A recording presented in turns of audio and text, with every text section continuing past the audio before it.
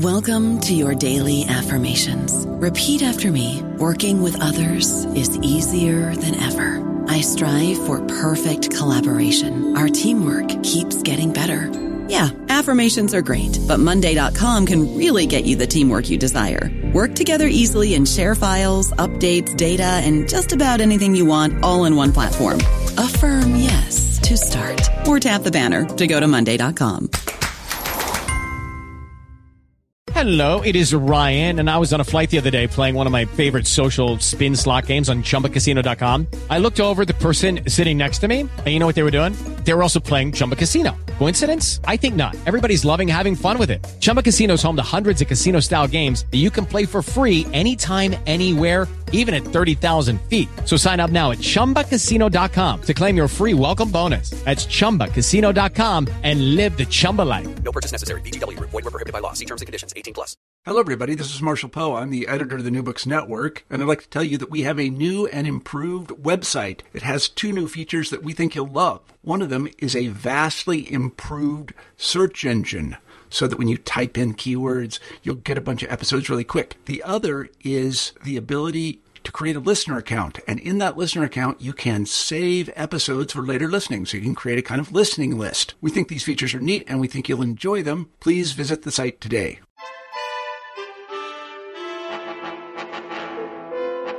Hello, everyone, and welcome to the New Books in Russian and Eurasian Studies podcast series. I am your host, Amanda Jean Swain, at the University of California, Irvine. Today we'll be talking with William Prigge about his recent book, Bear Slayers: The Rise and Fall of the Latvian National Communists, published by Peter Lang. And I was looking forward to reading this book, in part because I too work on the Soviet Baltics, and I'm always happy to read about that part of the Soviet Union. And I think it was very interesting, not only in what I learned about the Latvian National Communists, but also about the Soviet politics at the time. So welcome, William, to the podcast. Thank you for having me. And I am going to go through a series of questions, of course, about this book. But before we do that, why don't you tell us a bit about yourself and how you became interested in Latvia and in Soviet politics? Sure.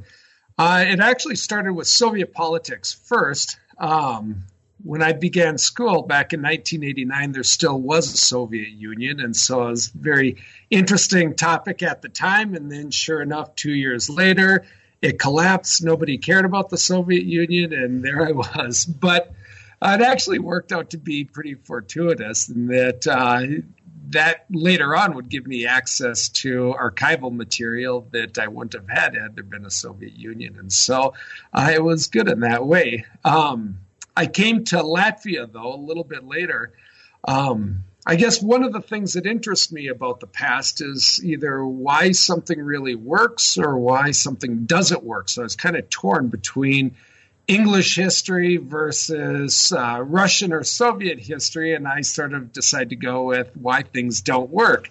But I was working then on my master's degree, and I had a very sort of engaging professor who was Latvian by birth, came to the United States as a emigre, and he really sucked me in. And he had a trip that he always led to Eastern Europe, and out of the English trips, the German trips, the Italian trips, the Eastern Europe trip was always the one that struggled the most, and so he made sure that I went on that. He said, you could do Britain anytime, but when will you get a chance to do Eastern Europe? And at that point, it was only a few years after the Soviet Union had collapsed, so I really got to see it in its sort of pristine post-totalitarian form.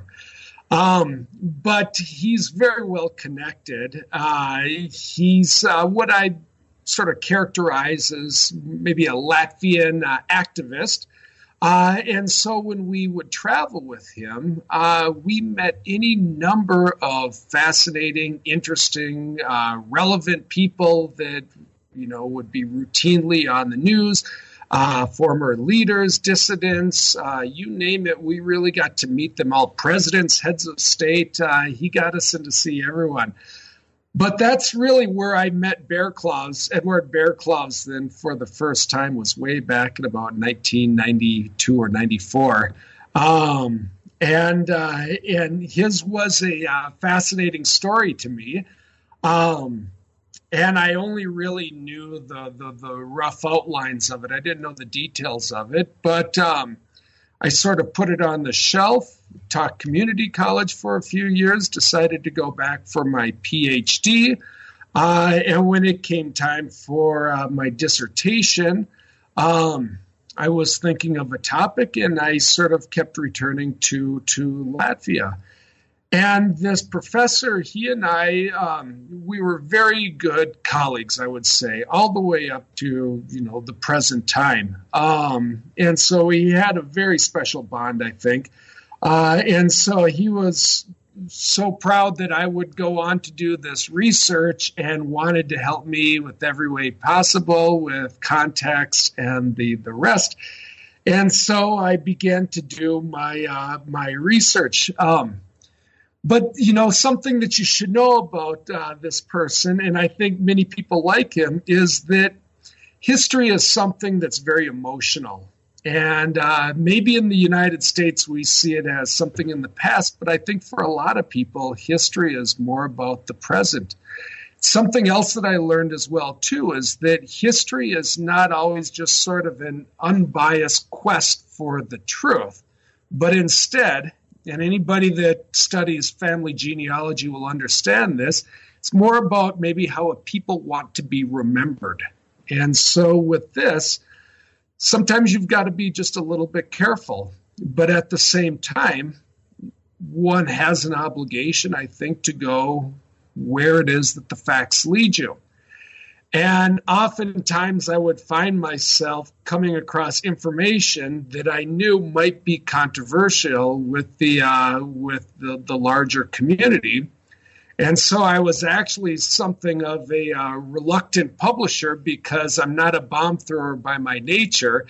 I just wanted to do my research, and in my dissertation, I put out my findings, but I didn't really want to disseminate it too much. So I would go to these various conferences, Baltic conferences, sort of say my controversial statements to an audience of 5, and then go about my way. But at some point, this was picked up on, and the editor at the Journal of Baltic Studies contacted me, and he wanted me to publish what he had heard about at one of these conferences. So I reluctantly did it because I knew it was borderline controversial. Nothing like industrialization or Russification, but I knew that, it could ruffle some feathers.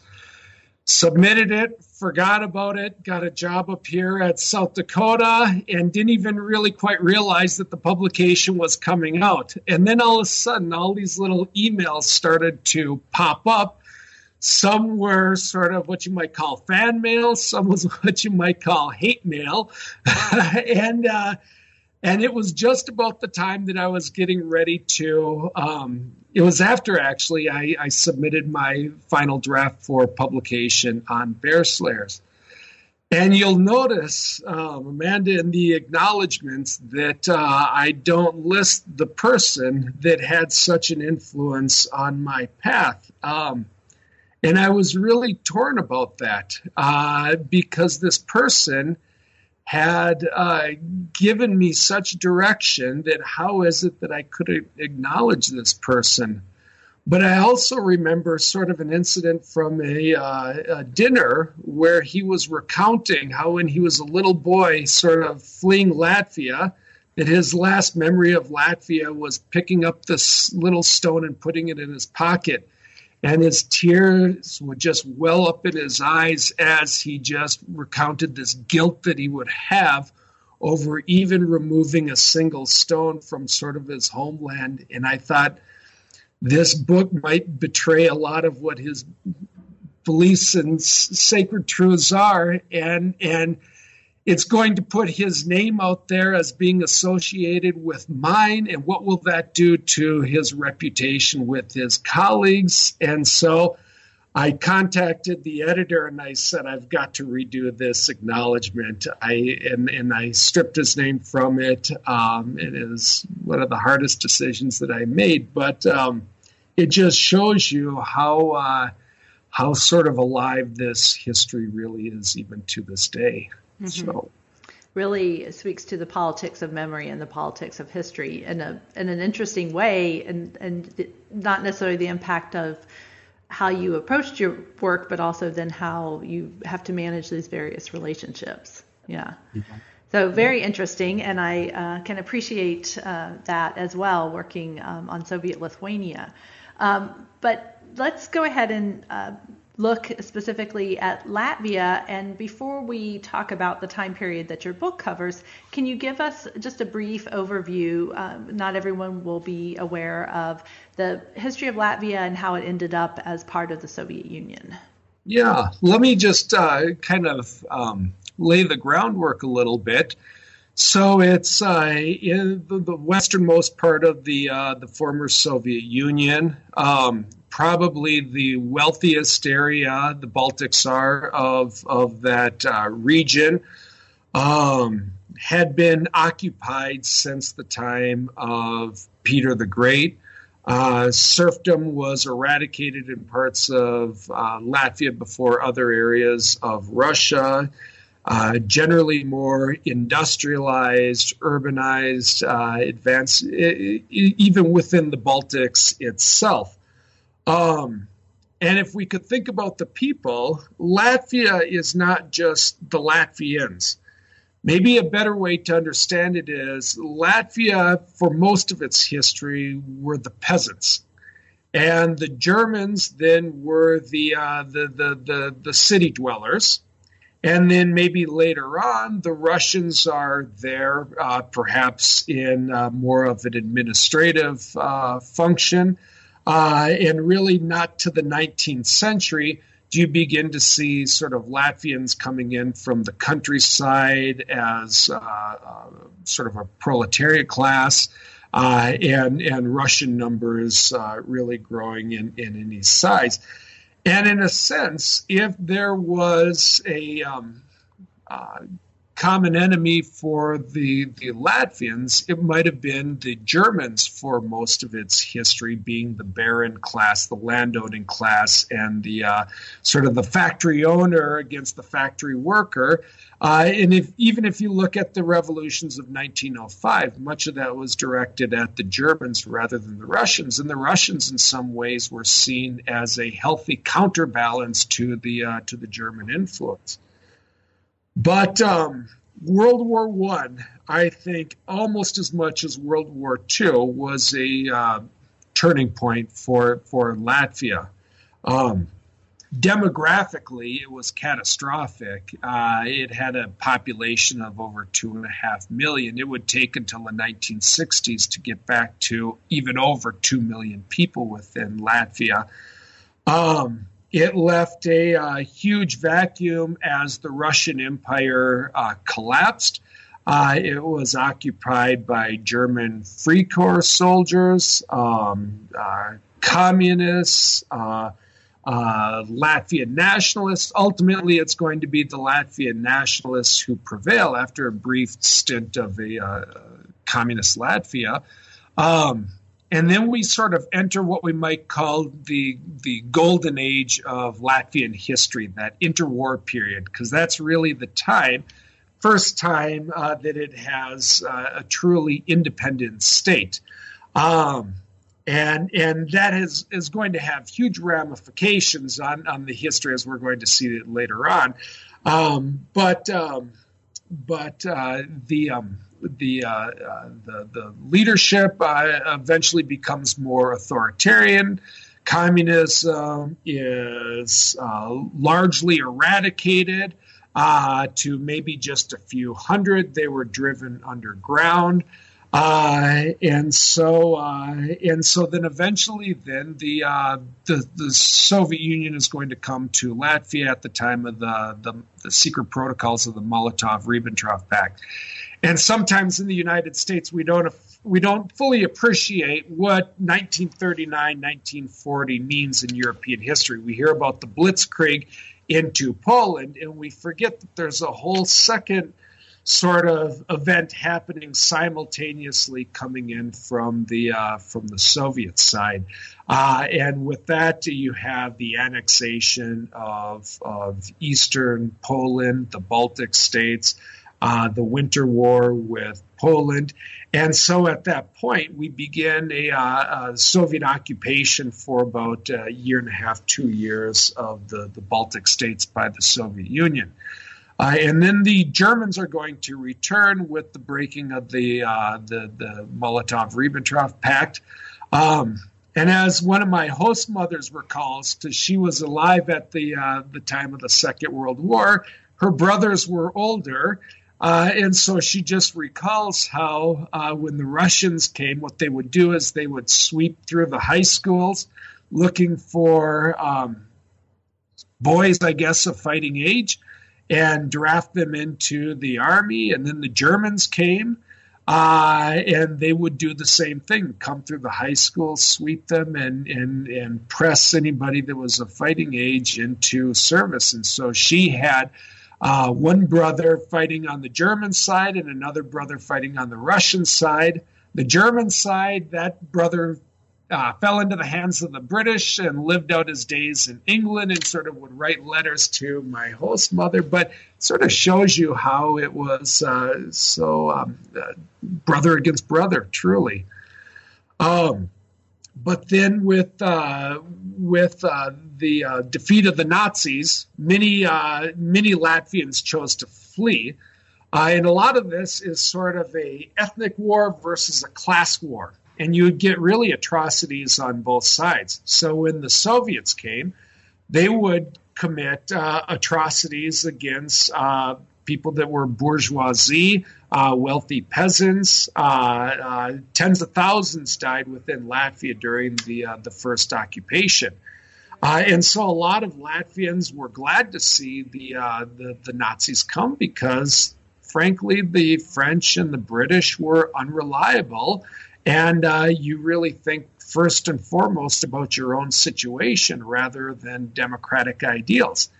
And I have another host mother who was sort of that bourgeois class, and she remembers this time as well. And she's one of these, along with my professor, who sort of fled with the Nazis back to Germany, hoping to get to maybe the Allied side. And when the Soviets returned in 1944 and 45, a whole new wave of atrocities began anew. And this would continue all the way into the early 1950s, actually. So it doesn't end on May 9th, all neat and tidy 1945, like we like to imagine it. And so maybe just let me say one last thing. So then you have these national communists, and we'll talk more about them later on, but they are this clique within Latvia, and they sort of ascend to power in the 1950s.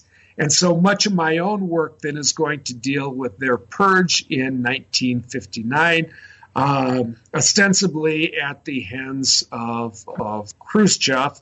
And that's going to be a scenario that I come back and revisit in my book. So great. Well, and so now the Soviet Union has annexed the Latvia, and it's designated as a Soviet Socialist Republic, and the Soviet authorities are putting communists in leadership positions and making the Latvian Communist Party the political force in this new Soviet republic. And you point out that there were different kinds of communists in Latvia, and three of the types that you describe are the Latvian nationalists, who you've mentioned, and of course are the focus of the book, but also Russophiles and internationalist Marxists. So tell us about these different kinds of communists and their relationship to each other. Yeah, and one of the things that I think found in my research is that our tendency in history is to look at things very simplistically. And we find as we look at this more closely that there's any number of little nuances that we need to be aware of that don't sort of lend themselves to easy retelling. But one is trying to get a handle on who these various shades of communists were. And they were all communists. But the first group, the Russophiles, we might imagine them as ultra-patriots. And what I think really distinguishes them is that they were very brash. They would be very nationalistic, actually, in a pro-Russian way, seeing that as sort of the best culture, and that everything else was provincial and backwards and unworthy. And I'll throw in a few stereotypes as well, too, to sort of give the flavor of them. So most of the second secretaries would be these Russophiles, and their job was to sort of be in the Republic, monitoring things on behalf of Moscow, keeping an eye on things. Frequently, these Russophiles would be from the military. So a lot of this is left over from the Second World War, and the troops and the officers that are left over, and that we might say that they're also very transient. And you find this with the second secretaries as well. They would rarely stay more than 3 or 4 years. So they didn't know about the Republic. They didn't care about it. They didn't think much of it. And they would be off to another assignment. And same with the military. They're constantly being moved from republic to republic. Then to throw in some of the stereotypes, that they weren't terribly well educated, and that they were somewhat lazy.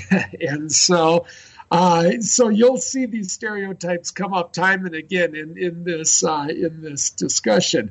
But so to contrast that, then, we would imagine that all non-Latvians are sort of the same stripe. But these Marxist internationalists, and the best example of this would be Arvids Pelsha, and perhaps his patron in Moscow, Mikhail Suslov, is that they're a little bit more introspective, I would say, more educated. Here's a nice stereotype: crusty. They're kind of, when we think of old guard, they are the crotchetiest of the old guard. But they like things. They're very rigid ideologues, I would say. And they saw danger in nationalism in perhaps all of its different forms, including at times with Russian nationalism. So I don't know that they would be any more in favor of that than Latvian nationalism. And one of the big differences that you might see between a Mikhail Suslov, who heads up Agitprop, it comes after Andrei Zhdanov, who was in charge of ideology during and just after the Second World War, is that Zhdanov would the Russian people, whereas Suslov would refer to them as the Soviet people. So just in that little phrase itself, you get a sense of the nuance. But at the end of the day, if you push Pelsha far enough, he's going to say that clearly Russia is the more advanced society, civilization, culture. If you ask, how are we going to communicate with everyone in the Soviet Union, you have to have a lingua franca. The natural language should be Russian because it's spoken by the most people. And so it's very easy to see how these things might be confused. But then finally, you have the national communists, and so they're communists too. But how they see it is they are sort of the Soviet Union communism with the human face types. That if you want to make this palatable to the locals, you have to respect and embrace their national culture.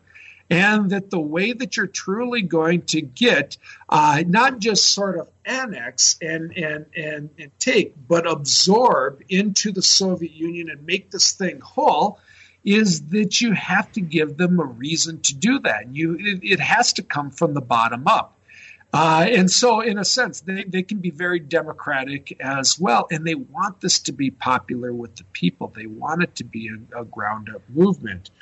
And if we look at the stereotypes of the Latvian National Communists, we might see that, though this wouldn't be true of Bear Claws, they tend to be fairly well educated. If for no other reason than the education levels are higher in Latvia than they are in the rest of the Soviet Union. But they are also younger, and they were also dynamic. And so these are all sort of hallmarks of them. But there's a fine line between national communism and outright nationalism. And sometimes when you take these things to its logical conclusion, you can begin to run into trouble. And we'll see this, of course, with Bear Claws as well. Mm-hmm. So. Well, let's talk about Bear Claws now. You've already referred to him as the person who really drew your interest and who you wanted to learn more about. So tell us about him and how he came to power in Soviet Latvia. The thing about Bear Claws, Edward Bear Claws, is he is a passionate man. I had the opportunity to meet him back about 15 years ago. Here's a picture of he and I. And he just throws himself 100% into whatever it is that he does. And he is just a dynamo. He was a dynamo at 93 years old. Just a true force of nature. But one of the things that always touched me about him back in the 1930s when he was growing up, and he just came from a very impoverished area, Kuldiga in Latvia. So he was desperately poor growing up. He would hear the radio broadcast coming in from the Soviet Union, and he just recalled how his eyes would just swell up with tears as he would hear about this sort of utopian land just across the border and how he wanted this so desperately for Latvia. And so he just threw himself into his work. Eventually, he was spent time in prison under the Ulmanis regime. And then the Soviets arrived. Now, something that people should really know, and I don't know that it's fully appreciated, is how rare of a find somebody like Edwards Bear Claws was to the arriving Soviet power. And in this, I think, gives us a clue and an answer to many future questions that we have as to why things are as they are. But, I mean, you could probably 100 or 200 indigenous Latvian communists at the time of the Soviet arrival, and that was it. And you have to then, if you understand it from the Soviet side, at least give the facade or the illusion of some type of local legitimacy. And so these people were exceedingly rare, and you couldn't waste a single one of these people. And so, in a sense, he kept complaining in his memoirs and in his interviews how sort of behind his back, he would say, they kept pushing him higher despite the fact that he didn't necessarily want to go higher. And part of that account I question, but part of me also understands why that would be, because when there's only 200, you have to make full use of all of those people there. And so the National Communists were really born, I would say, in the Second World War. This clique really began in the Red Army, and the Latvians tended to be in the same division. And they came to know each other during the Second World War. And so Bear Claus was the oldest. He was sort of the driving force, I would say, behind all of this. And then I would say there's another person, Vilas Krumich, who will come up in our story later on. He's younger. He's a little bit more moderate, less radical. And he would actually take higher positions than Bear Claus would as we go forward. However, Bear Claus was always the driving force behind everything that happened during the 1950s. And so then from the Red Army, after the war, this clique really sort of consolidated in the Komsomol. So.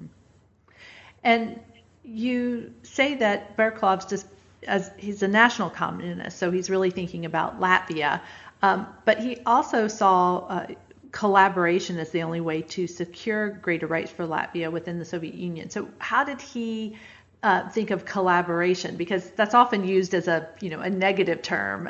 Someone was a collaborator, but he seems to see this kind of collaboration as something positive. What was that like? Yeah. And one thing that maybe we should be careful of is that at the end of the day, I'm not sure we know what Bear Claus thinks. Sometimes I don't know if Bear Claus knows what Bear Claus thinks. And so, but if you think about the events that he went through and the transformation that happened, this poor man must have been just riddled with guilt. Because he doesn't quite know what his role has been in what's unfolded. And he would make quite a point of this in his autobiography. You mean in terms of the deportations and the destruction that was carried out in Latvia with the Soviet occupation? No, more that he was a reluctant communist. Oh, okay. So he started out, and he will say this for sure, that he was a true believer. But then, depending on when you catch him, when he begins to lose his faith, happens anytime from the moment the Soviets arrived all the way through the 1950s or so.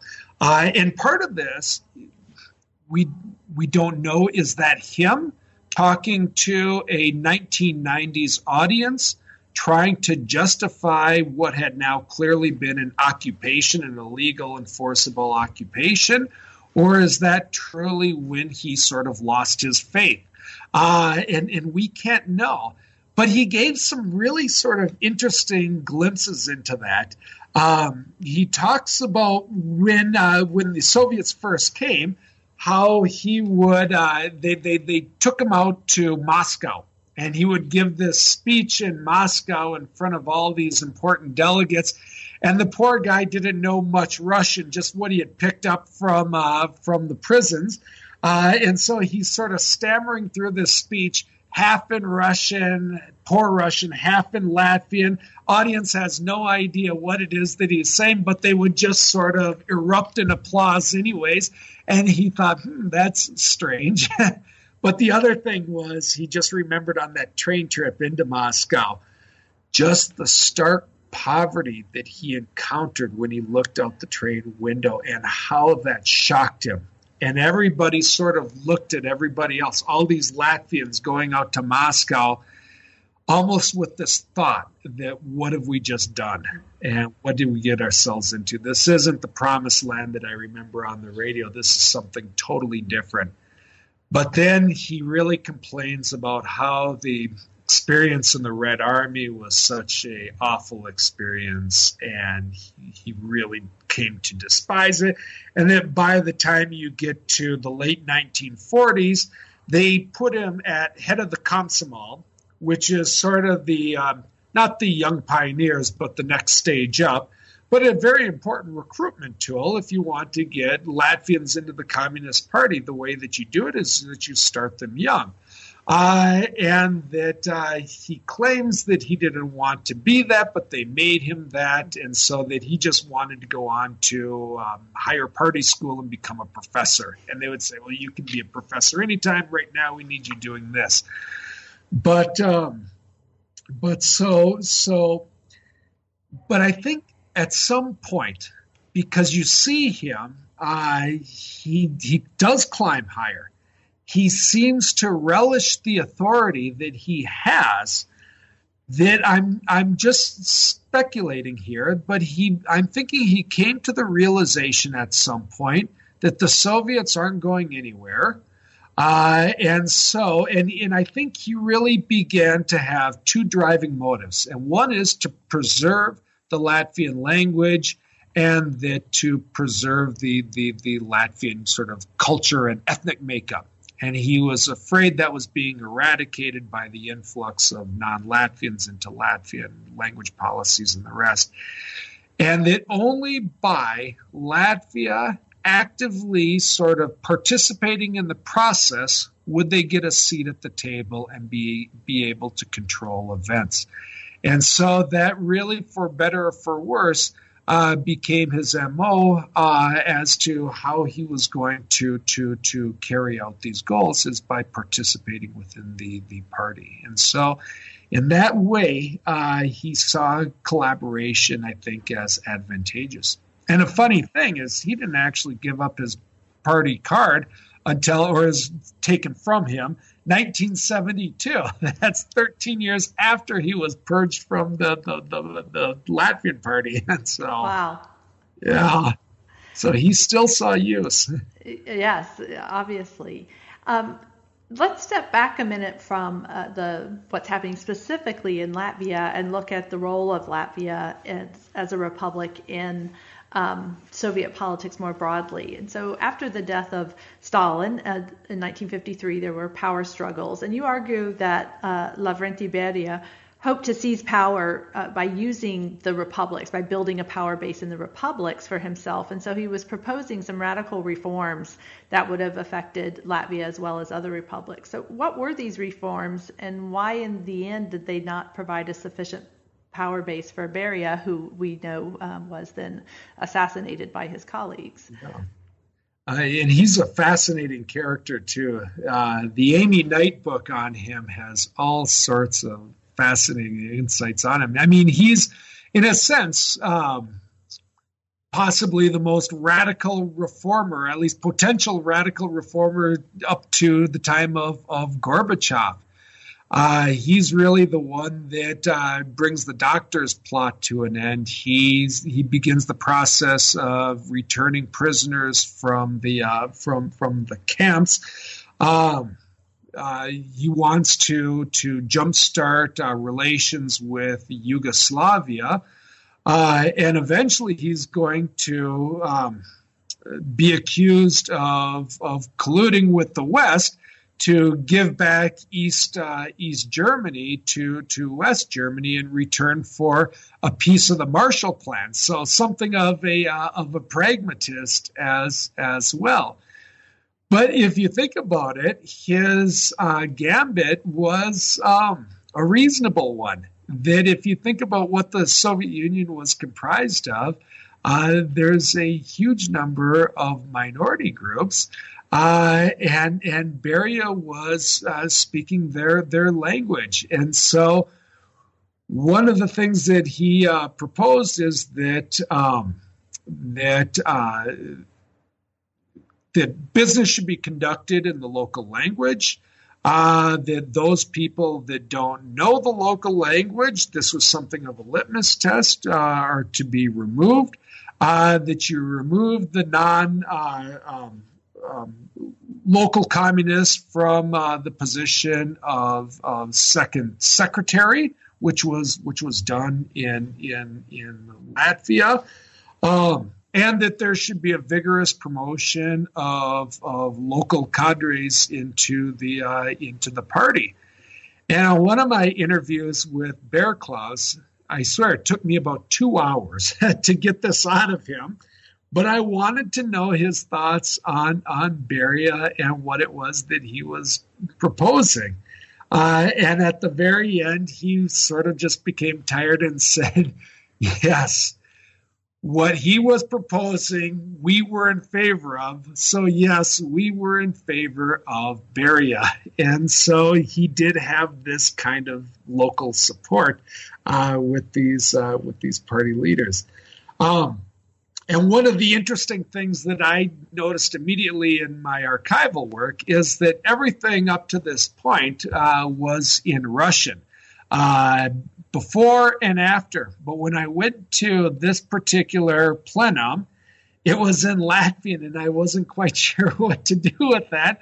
But in July, after the arrest of Beria, it was right back to being in Russian again. And so you could see how the politics were playing out. But you asked, why the failure?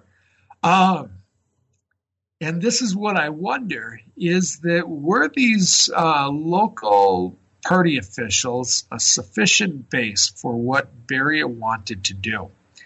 And I think this is a theme that comes up time and again. We'll see this with the next purge in 1957, is that the locals will always take their cues from Moscow. And so even when you look at Vilas Krumich, and he sort of brags about how deftly he walked sort of both the sort of pro-Beria side, anti-Beria side during that dangerous June days. And even if you go back to the stenogram, you see that Krumich is very much couching his words in terms of being in favor or against Beria. So Beria didn't get automatic support. So I think then the real reason for the failure is that Khrushchev was better than Beria at the games that happened.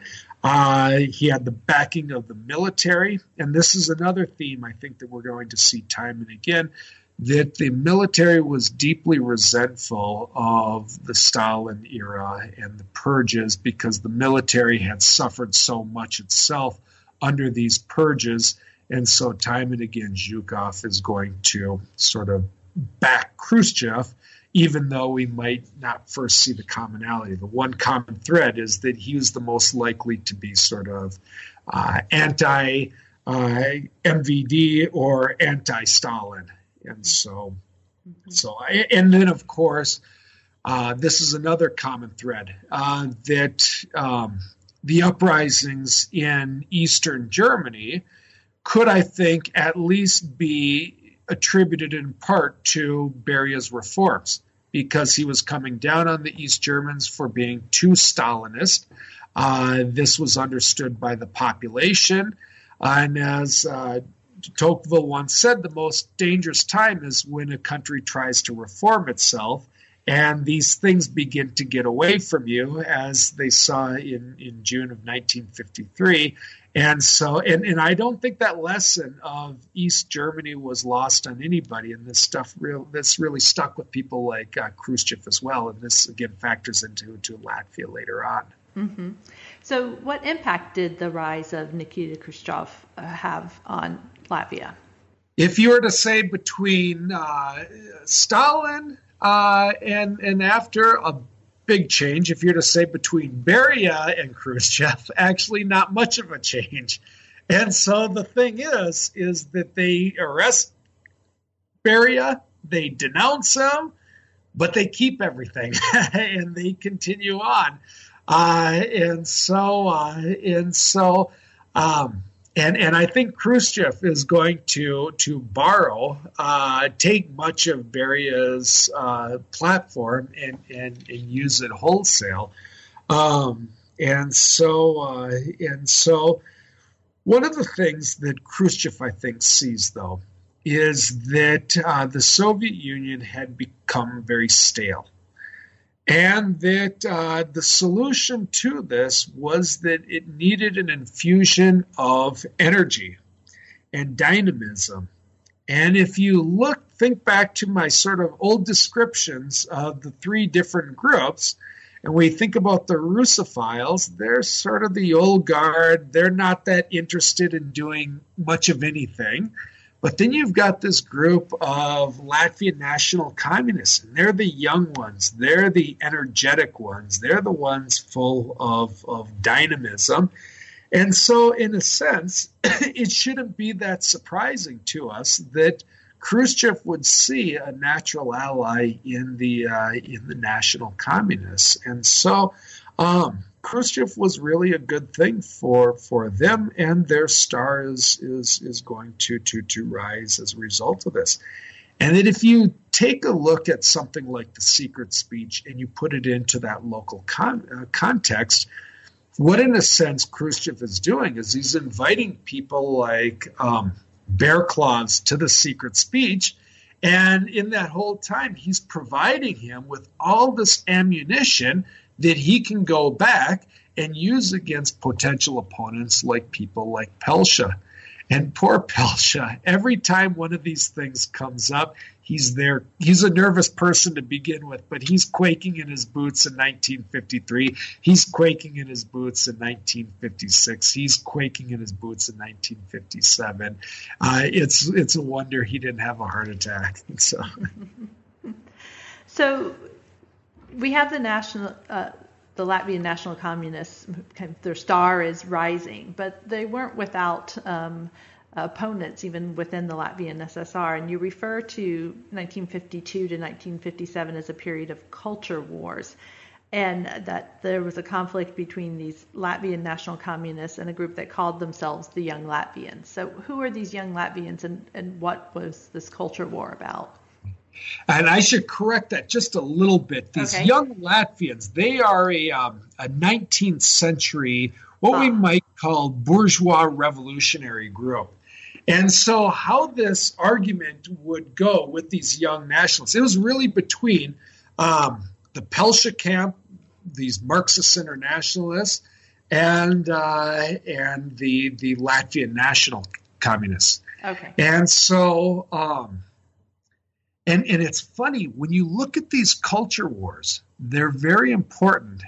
First off, you get sort of echoes of what's happening in Moscow reverberating in the local republics. So it's not an accident that there is an issue in 1952, because that's coming on the heels of the 19th Congress in Moscow. And it's not an accident, 1957, because this is just after the anti-party purges in Moscow as well. And so everything is sort of connected with the other. But culture is vital.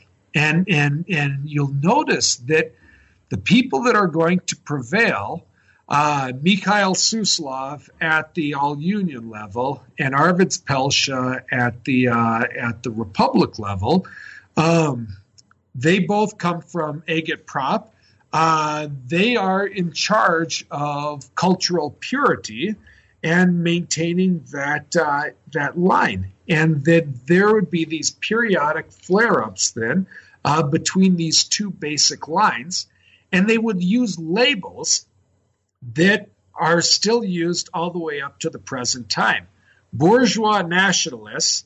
Now, bourgeois, nobody's going to call anybody a bourgeois nationalist because nobody today would be insulted by the term, but they will use the term bourgeois nationalists in quotation marks. And if you're ever sort of wondering, is this author coming at it with a certain angle, look for that term bourgeois nationalists in quotation marks. But then you'll notice the term Russian chauvinist, which is a term very much used today, that never gets the quotation marks. So it's as if one is a real term, one is sort of a label. But I would argue that they're both labels, that they would be both periodically used by, say, the Beria camp at the 19th Congress to tar the Russians by calling them Russian chauvinists, and when the shoe was on the other foot, that the Russians would label then those that are in favor of minority rights bourgeois nationalists, and both are sort of negative in their terms. But it's also a litmus test because it gets at what do you think about the Soviet Union? How do you see it charting its course going forward? And with the Marxist internationalists, they would see culture as something that was you've got to be careful with it because it's like dynamite. And if you're not careful with it and it gets into the wrong hands, the thing could blow up. And if it blows up, the culture blows up, the Soviet Union's not going to be far behind. And I think that was a very real fear.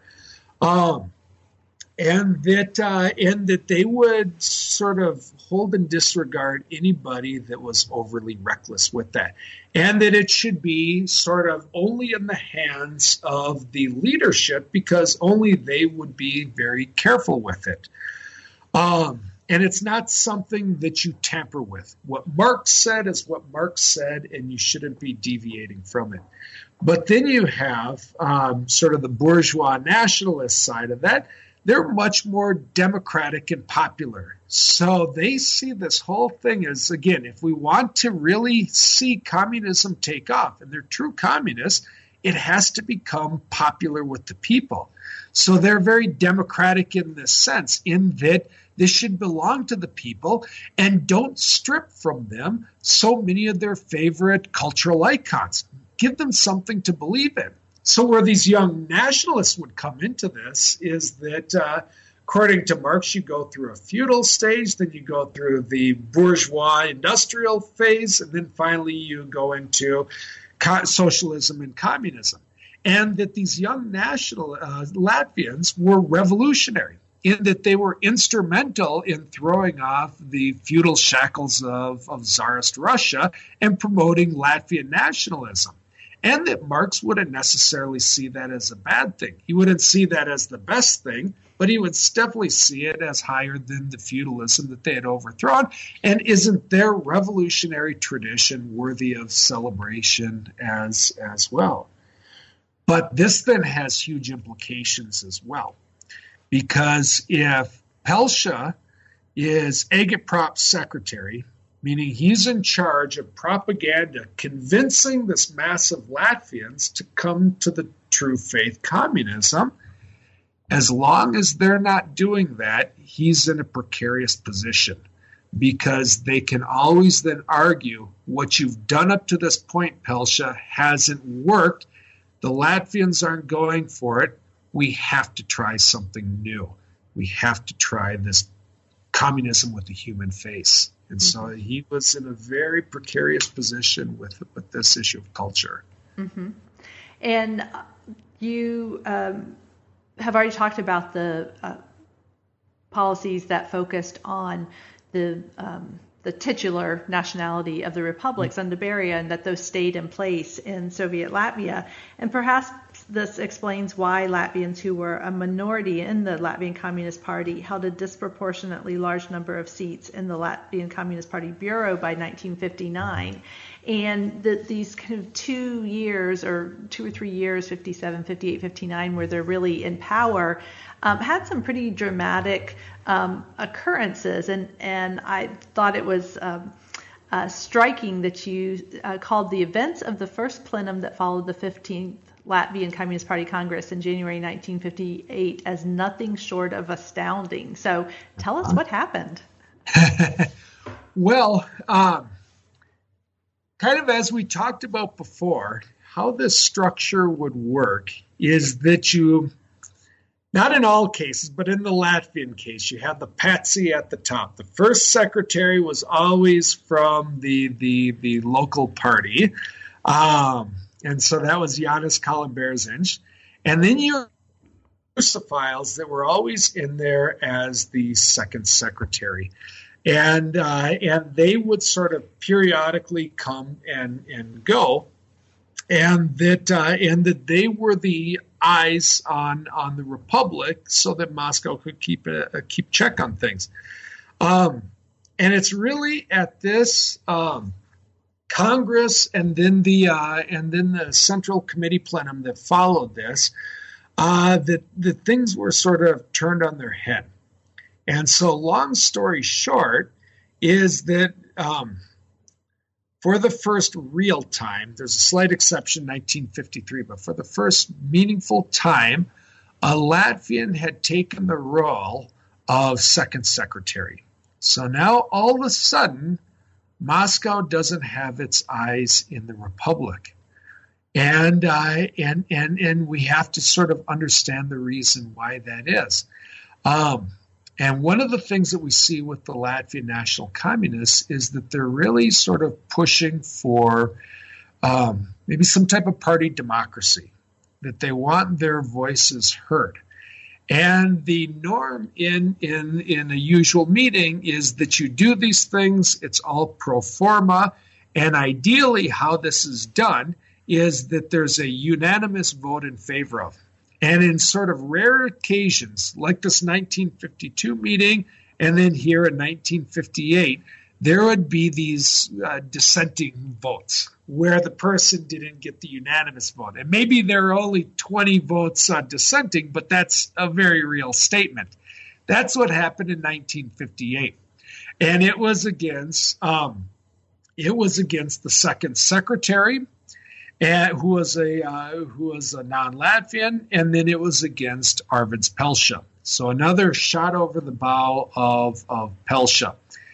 And so they both were elected into the Central Committee, even despite these opposition votes. But when we get to the Central Committee meeting, somebody raises the point, since there were so many opposition votes to you, second secretary, wouldn't it be good if you maybe didn't run for second secretary, if you stepped aside? And in fact, I proposed somebody different. I proposed Bear Claus. And then there was just sort of this buzz, and you see it recorded in the stenogram as well, too. And the poor Colin Berzich, the first secretary, doesn't quite know what to do because he's never been confronted with this before. Is this right? Is this correct? Can we take a recount? Doing everything imaginable to try to defer this. And finally, he says, okay, we can't decide this matter right now. We're going to come back to it. And Bear Claus just recounts how ecstatic they were, that they were just sort of walking the streets after that meeting, just sort of wondering what to do next. And I think the first thing that everybody understood was that Bear Claus would not be acceptable to Moscow because he had already proven himself pretty radical in places like Riga.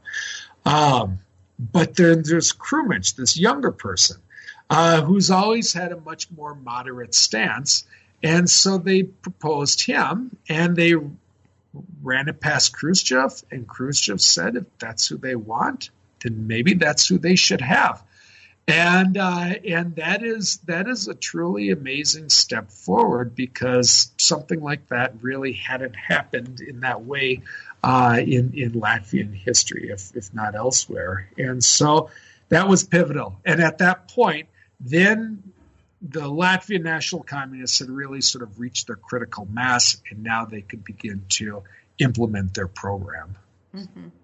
And not surprisingly, since they have the name nationalist communists, language use in the Latvian Soviet Socialist Republic, and also the influx of Russian speakers primarily from other parts of the Soviet Union that coming into the Republic and changing the demographics were two key issues. And I suspect that these are chapters where some people might think your stances are controversial, or so I'd like to hear first. We'll talk about the Latvian language use, and you talk about a particular incident in the town of Daugavpils. So what happened there, and how was this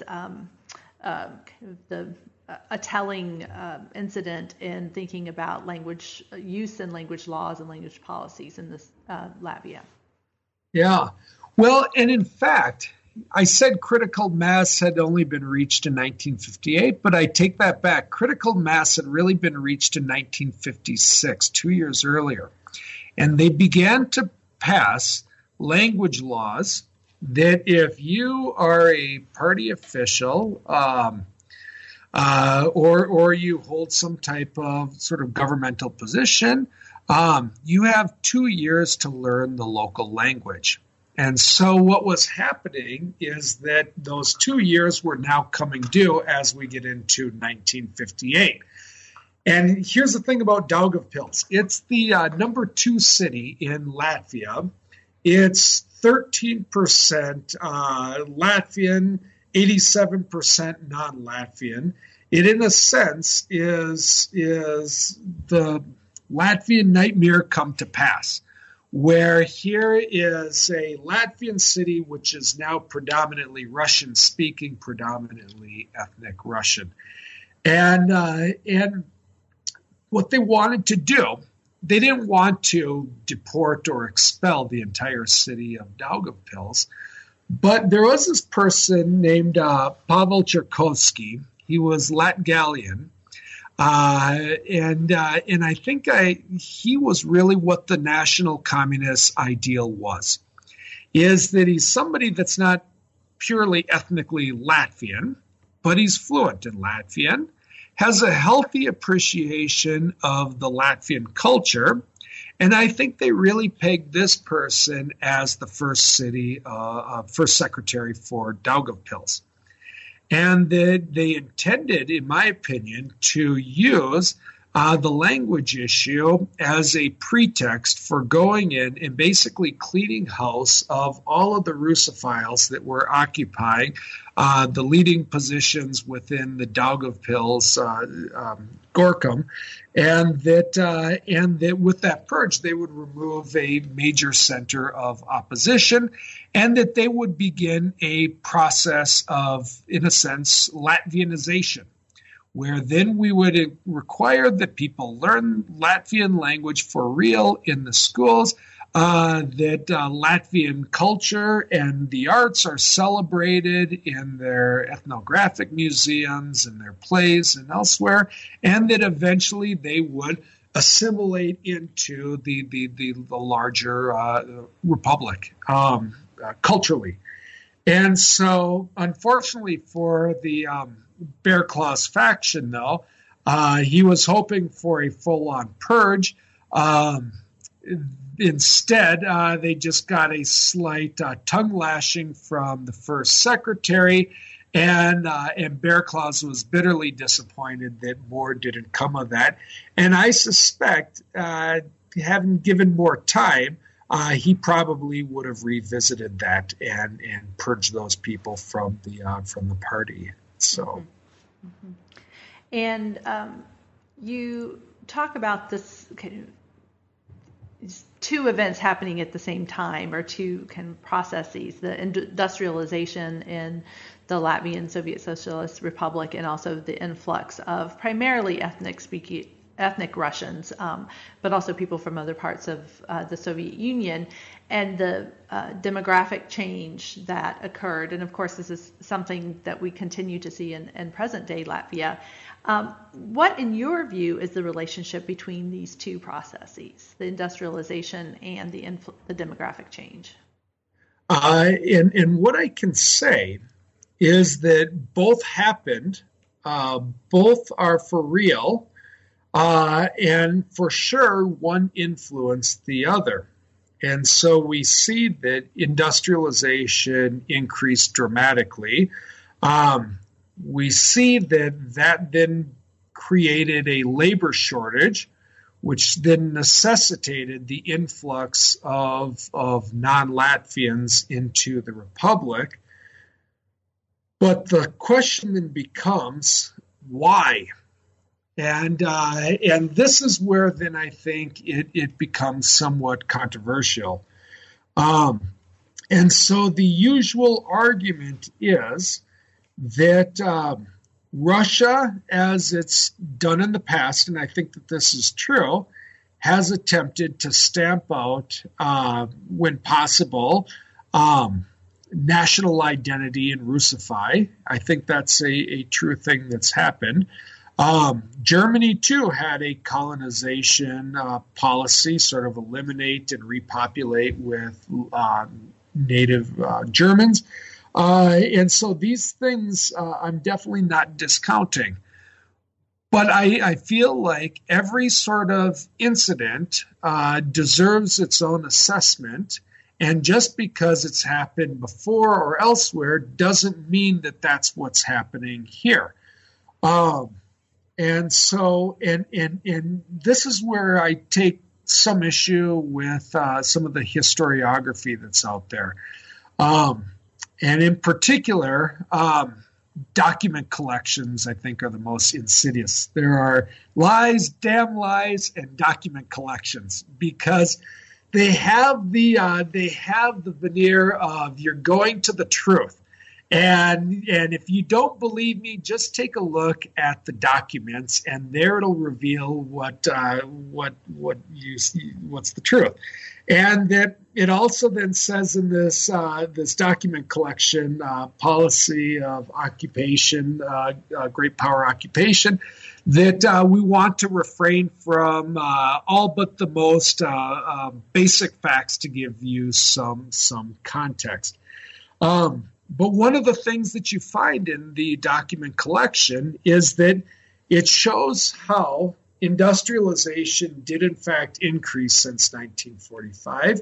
It does show the changing proportions in demographics, not favoring the Latvians, and these things are all true. But then it takes that final step of inferring that if this is so and that is so, this must be the reason why, because it was the policy of Moscow to create this labor shortage for the purpose of creating this influx of non-Latvians in assimilation. And there's no such document then that supports that claim. And the other place that this really comes from, this idea of using industrialization to create a demographic imbalance, comes from Bear Claus himself and his famous 1972 protest letter, where he it's as if this letter is kind of spirited out from behind the Iron Curtain, smuggled out to the West so that they could get a sense of what the truth was going on behind the Iron Curtain. But one of the things that's important to understand is that Bear Claus isn't a historian. His job in that sense was not a quest for the unbiased truth. He was trying to get the best deal that he could for Latvia, which was he was trying to preserve the language and ethnic makeup of Latvia. He didn't think the Soviet Union was ever going to vanish, so he creates these charges of industrialization. And again, sort of uses the same statistical material, but then sort of draws in between the lines and explains the reason why. But again, nothing to actually back it up. So we have to be careful of that. And if we just sort of take a look at the statistics, we begin to see a different picture sort of emerging. So the first thing is, we can't trace our statistics back to just 1939. We have to look at the totality of what was happening under Tsarist Russia, under independent Latvia, under the Soviet Union. And if you take this broader view, you begin to see a different pattern emerging. And what that tends to be is that when Latvia was attached to a larger empire, it tended to be very urban and industrial in its nature. And a lot of this was coming from the German entrepreneurs in Riga and elsewhere for profit motive rather than any nefarious reasons. And this was done 100 years before the Soviet Union.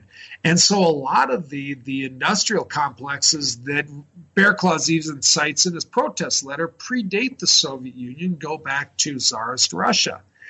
But then what you begin to notice is that when Latvia is independent, it in a sense is cut off from that larger empire. It loses that larger market. So it begins to turn inward into more agricultural production. And this then is seen as the Latvian ideal. but it's the Latvian ideal for perhaps an independent Latvia that doesn't have a larger market, not necessarily when it's attached to a larger empire, either Russian or Soviet. And so then what happens is that when it's attached to the Soviet Union, the old pattern returns once again, and it becomes very natural for Riga to become a hub of industrialization. Now we look at demographic shortages, and you don't need to concoct a demographic shortage within Latvia after the First World War. It already existed. So as I said before, the First World War was a demographic catastrophe for Latvia, where its population plummets from 2.5 million to 1.8 million. And then there's going to be all of the events of the First World War. So one of the things I do in my book is I create a correlation between Jewish populations and Jews lost during the Holocaust versus influx of non-Latvians into those communities. And there's almost a perfect correlation between loss of that Jewish population being repopulated then not with Latvians, but with non-Latvians. And perhaps one of the easiest reasons as to explain why it's not being repopulated with Latvians is because they had one of the lowest birth rates in the entire Soviet Union, and so they had a minimal small population growth to begin with, and so it could be, and I can't say that forced assimilation wasn't the reasoning behind industrialization. But all I would say is we don't have that evidence, and there's any number of other explanations that could explain that. So here we are in 1959. The Latvian National Communists are in power, and Khrushchev comes to visit Riga, and he does this on a fairly regular basis. You said he likes to vacation at the seaside resort of Jurmala. Having been there, I can say a good choice for a vacation. But his visit in June 1959 is particularly momentous because it really sets into motion the events that lead to the purge of the Latvian National Communists. So what happened during this visit, and how did it lead to the fall of the Latvian National Communists? And I thought it's particularly interesting that you looking at these nuances, say that we can't see this as just, monolithic Moscow going after the localism of the Latvian National Communists, but that there's a lot of forces at play both in Moscow and in Latvia during this time. That's right. And I should say, too, that for most of my time researching in Latvia, I was thinking along the same lines as everybody else was as to what happened. To me, it was pretty clear, cut and dry, that there was blatant nationalism. The localism had gone too far. Khrushchev came to sound out the party, found that there was nationalism there, and proceeded to instigate the purge. And this has always been the contention of the Latvian emigres, that this is how it happened. It is really Khrushchev behind it. Bear Claws has always believed that it was Khrushchev that was behind the purge. And it wasn't until pretty late in my research that I came across the memoirs of Vilis Krūmiņš. And as I was reading this, he said that, it wasn't in fact Khrushchev that carried out this purge, but it was done against his express wish, as carried out more along the lines of Pelsha. And I wasn't quite sure that I was reading that right. So I took it to my host mother to make sure that I was understanding what I was reading. And she had confirmed this. And I thought, and he goes on to say, when the archives are made open, there'll be a real story to tell. And so I thought to myself, well, here I am, 2005. The archives are open now. I'd like to see that story. And so I go to it. And as Khrushchev had said, or as Krumich had said, Khrushchev was sort of initially thinking in terms of doing something about the Latvian National Communists, but then thought otherwise of it. And then about a week and a half later, the purge happens nonetheless. And so it really sets you to thinking then as to how is it that something like this could happen. And here I think we begin to see echoes of what's going to happen with Bear Claws to what's going to happen with Khrushchev. These things are somewhat linked. And the first thing that I really didn't quite mention is that Pelsha is, in fact, brother-in-law to Mikhail Suslov. Mikhail Suslov is going to be the person that really orchestrates Khrushchev's downfall 4 years later in 1964. And that you can see that the Latvian star always rose under Khrushchev. But Pelsha had been stymied for all these years, stuck in this position of third secretary, agitprop secretary. And the moment then that the National Communists are purged, Pelsha's star is going to rise. Suslov's star will continue to rise, and that in a sense Khrushchev's going to be the next to fall. So there's a real correlation there. But to try to explain it, and we can't know any of this for sure, but my best guess is that with Bear Claws, he was a blatant nationalist.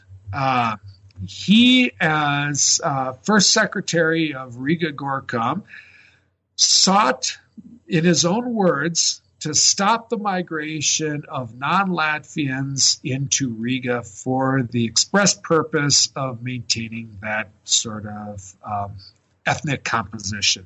And that would be seen even by the most liberal Marxist as being nationalistic.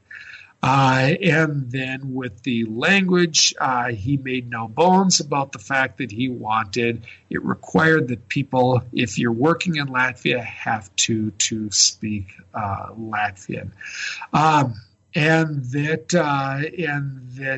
he also had no qualms about saying how low he thought many of these non-Latvians were. And so oftentimes there's this question, was Bear Claws, was he accused of bourgeois nationalism? Again, with the quotation marks, and I would take those quotes off, and I would call him a nationalist for sure. And that the record is there. But then Khrushchev comes, and he's confronted by everybody's account, including Bear Claws. It was a very good visit. And that Khrushchev was enjoying himself for most of the days that he was there. Nothing was amiss. And that it was only in this last night that the military in particular pulled aside Khrushchev. And the National Communists and the military have never gotten along very well. Mostly because the military are what we might call these Russophiles. They're transient, here one day, gone the next. And that lots of these officers saw Yermala as a much higher standard of living, so a place that you'd want to retire in, and so as being inundated with all these Russian officers, and so a threat, again, to the ethnic makeup of Latvia. So they've never gotten along. And so they pulled him aside and sort of said, there's this problem going on. And what's amazing is they had been complaining about Bear Claws for years. And to me, what was so interesting was not the fact that Bear Claws was purged. My thinking is, why wasn't he purged earlier? So my thought is, how did he last for so long? But you get all of these sort of desperate attempts, just sort of make this all go away, and Bear Claws wouldn't. And he was very bullheaded about this. And why I think Khrushchev was so indulgent was revealed in this Central Committee meeting that came after this dramatic showdown in Riga. And he said that the troublemakers will turn out, and that the entire world will see that there's not this brotherly unity that we've been talking about for so many years, that this would really be a blotch on the image of the Soviet Union. And he was terrified of a nationalist uprising, I think.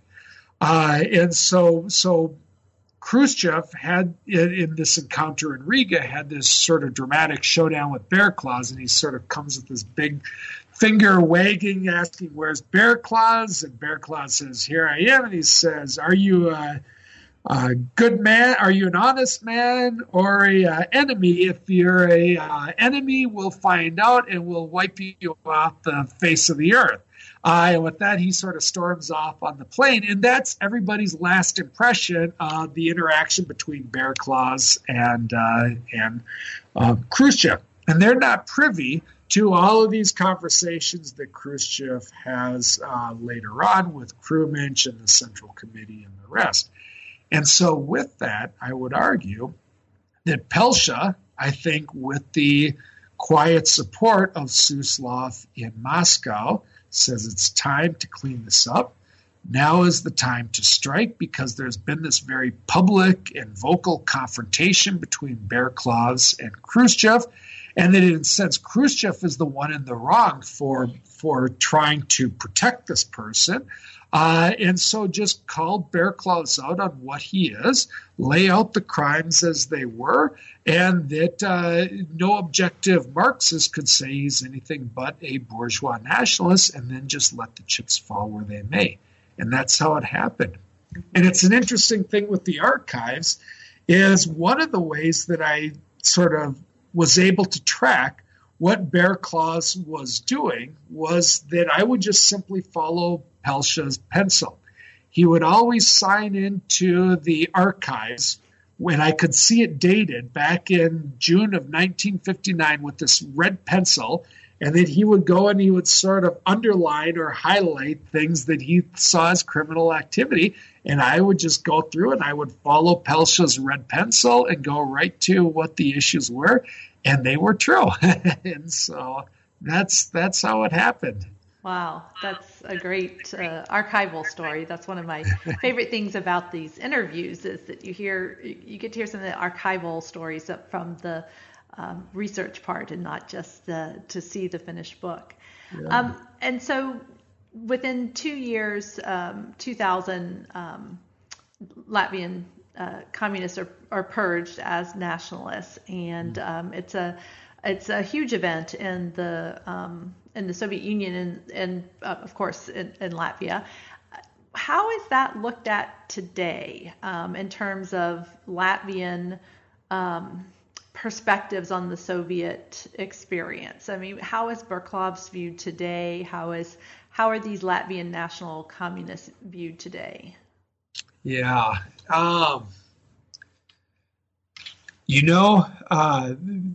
People of my generation wouldn't really know or care about communist Bear Claws. Mm-hmm. And Bear Claws had a whole second career.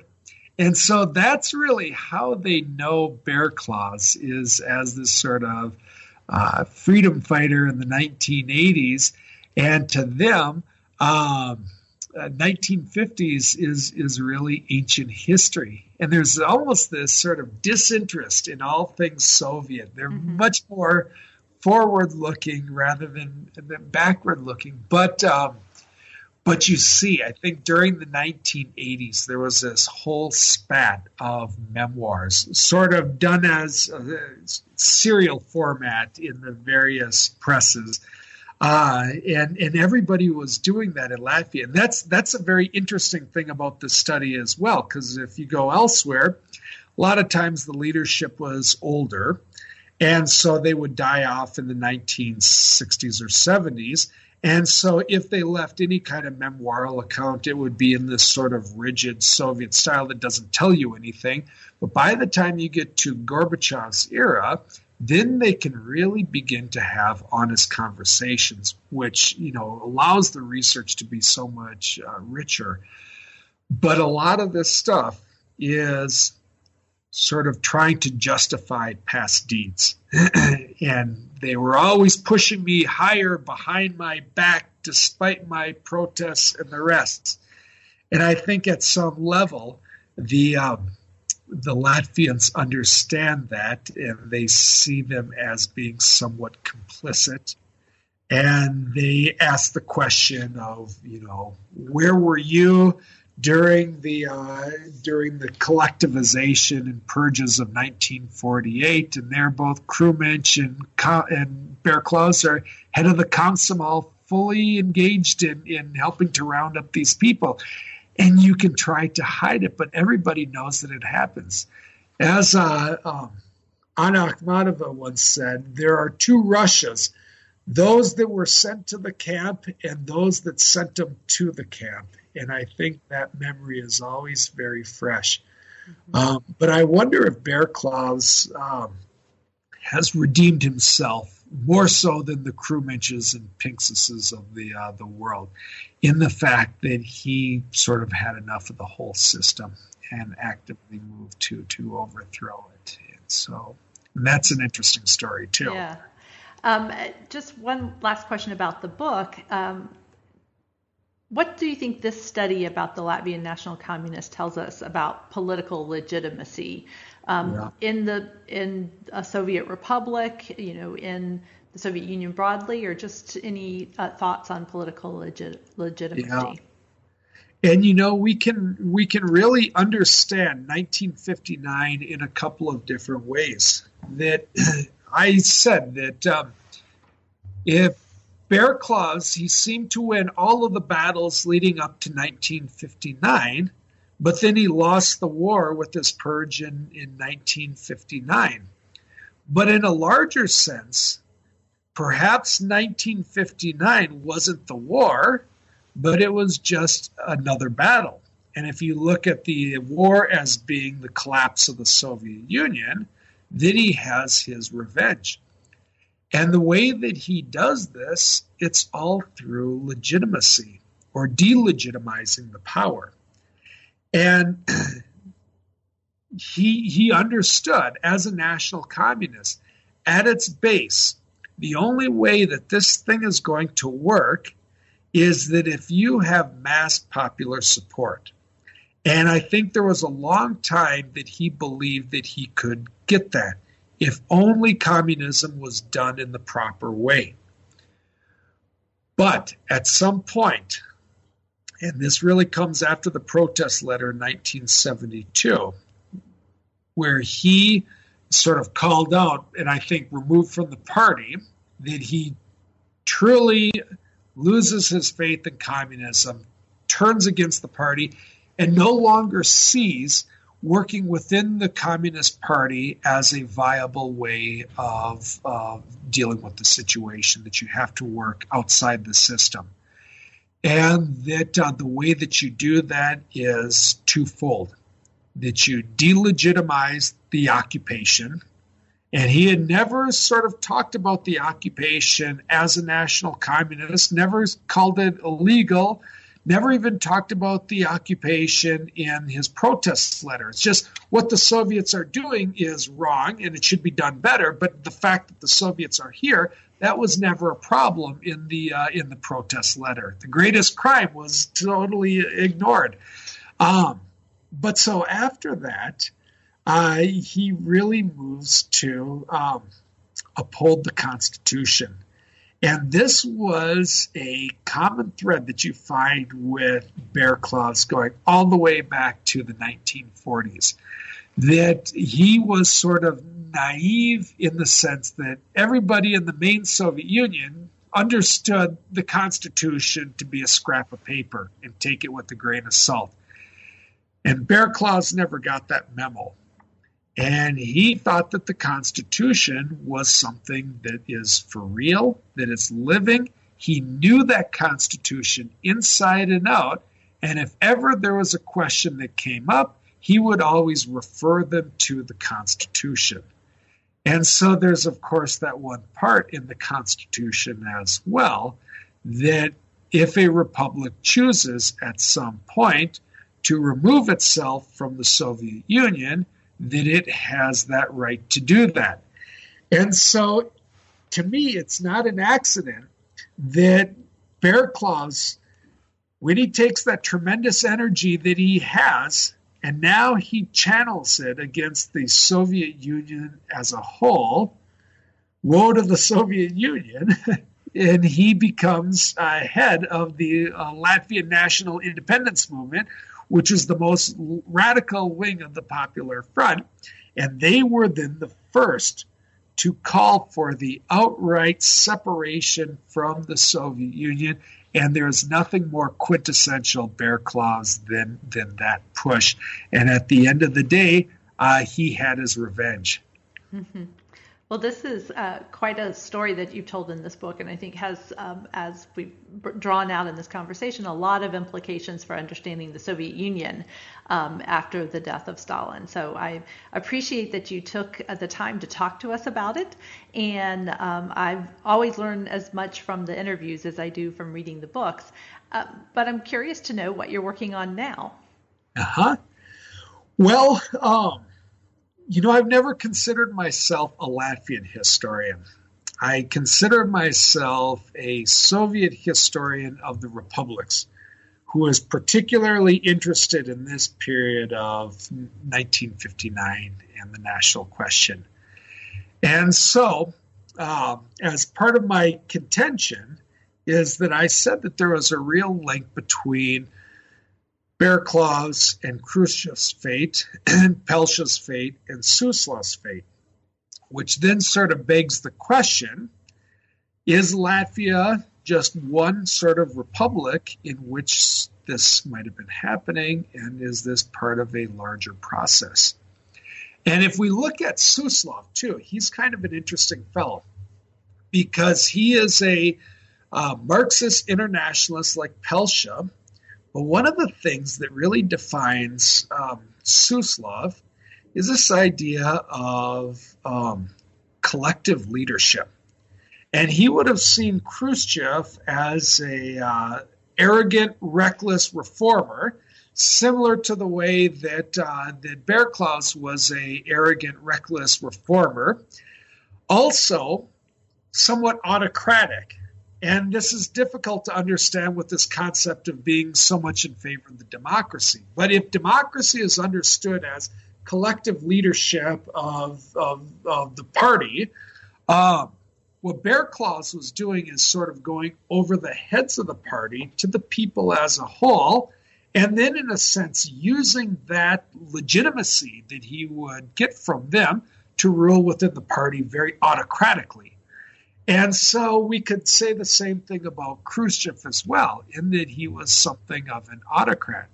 So one of the first things that what Suslov was striving for is more of this idea of collective leadership. And there's a democratic approach to how we choose leaders and how we retain leaders. And so it wasn't up to Suslov to just somehow, through some behind-the-scenes cloak and dagger maneuver, remove Khrushchev. It has to be done democratically. In order to do that, you have to have a critical mass within the Central Committee in order to make that happen. And Suslov, like Pelsha, is also a very patient person. And so the purge doesn't have to happen in 1959. You can begin to then visit other places like Azerbaijan, like Moldavia, elsewhere, to see where else is this happening and who are various other sort of national communists or Khrushchev proteges that we can knock off until we begin to stack the seats with our people so that we can get the critical mass to democratically remove Khrushchev, which is what happened in 1964. So where I am, and I have a few other sort of fellow travelers with me. We're sort of striking out across the Soviet Union, checking in the archives at the same places, same times, to see how each of these local parties are responding and what ultimately happens to their leadership, to see if we can establish a pattern union-wide. So where I was last summer was in the archives in Kiev. And I'm planning to go back this summer and perhaps also to Moldova because, again, we're going right to the heart of Khrushchev there, and there's many interesting characters and events to explore there as well, too. So we keep peeling back the onion. Well, I find Suslov a fascinating character as well, so I am looking forward to this book coming out in a few years, and hopefully we can talk again at that point. But thank you very much again for today, and I appreciated the opportunity to talk to you about your book, and we look forward, listeners, to another podcast next month. And in the meantime, you can learn a lot more about the Latvian Communist Party and the Soviet politics in 1959 by reading Bear Slayers. Thank you, William. Thank you.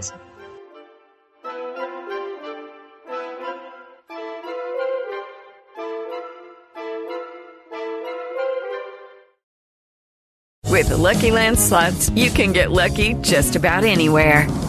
This is your captain speaking. We've got clear runway and the weather's fine, but we're just going to circle up here a while and get lucky. No, nothing like that. It's just these cash prizes add up quick. So I suggest you sit back, keep your tray table upright, and start getting lucky. Play for free at LuckyLandSlots.com. Are you feeling lucky? No purchase necessary. Void where prohibited by law. 18+ terms and conditions apply. See website for details.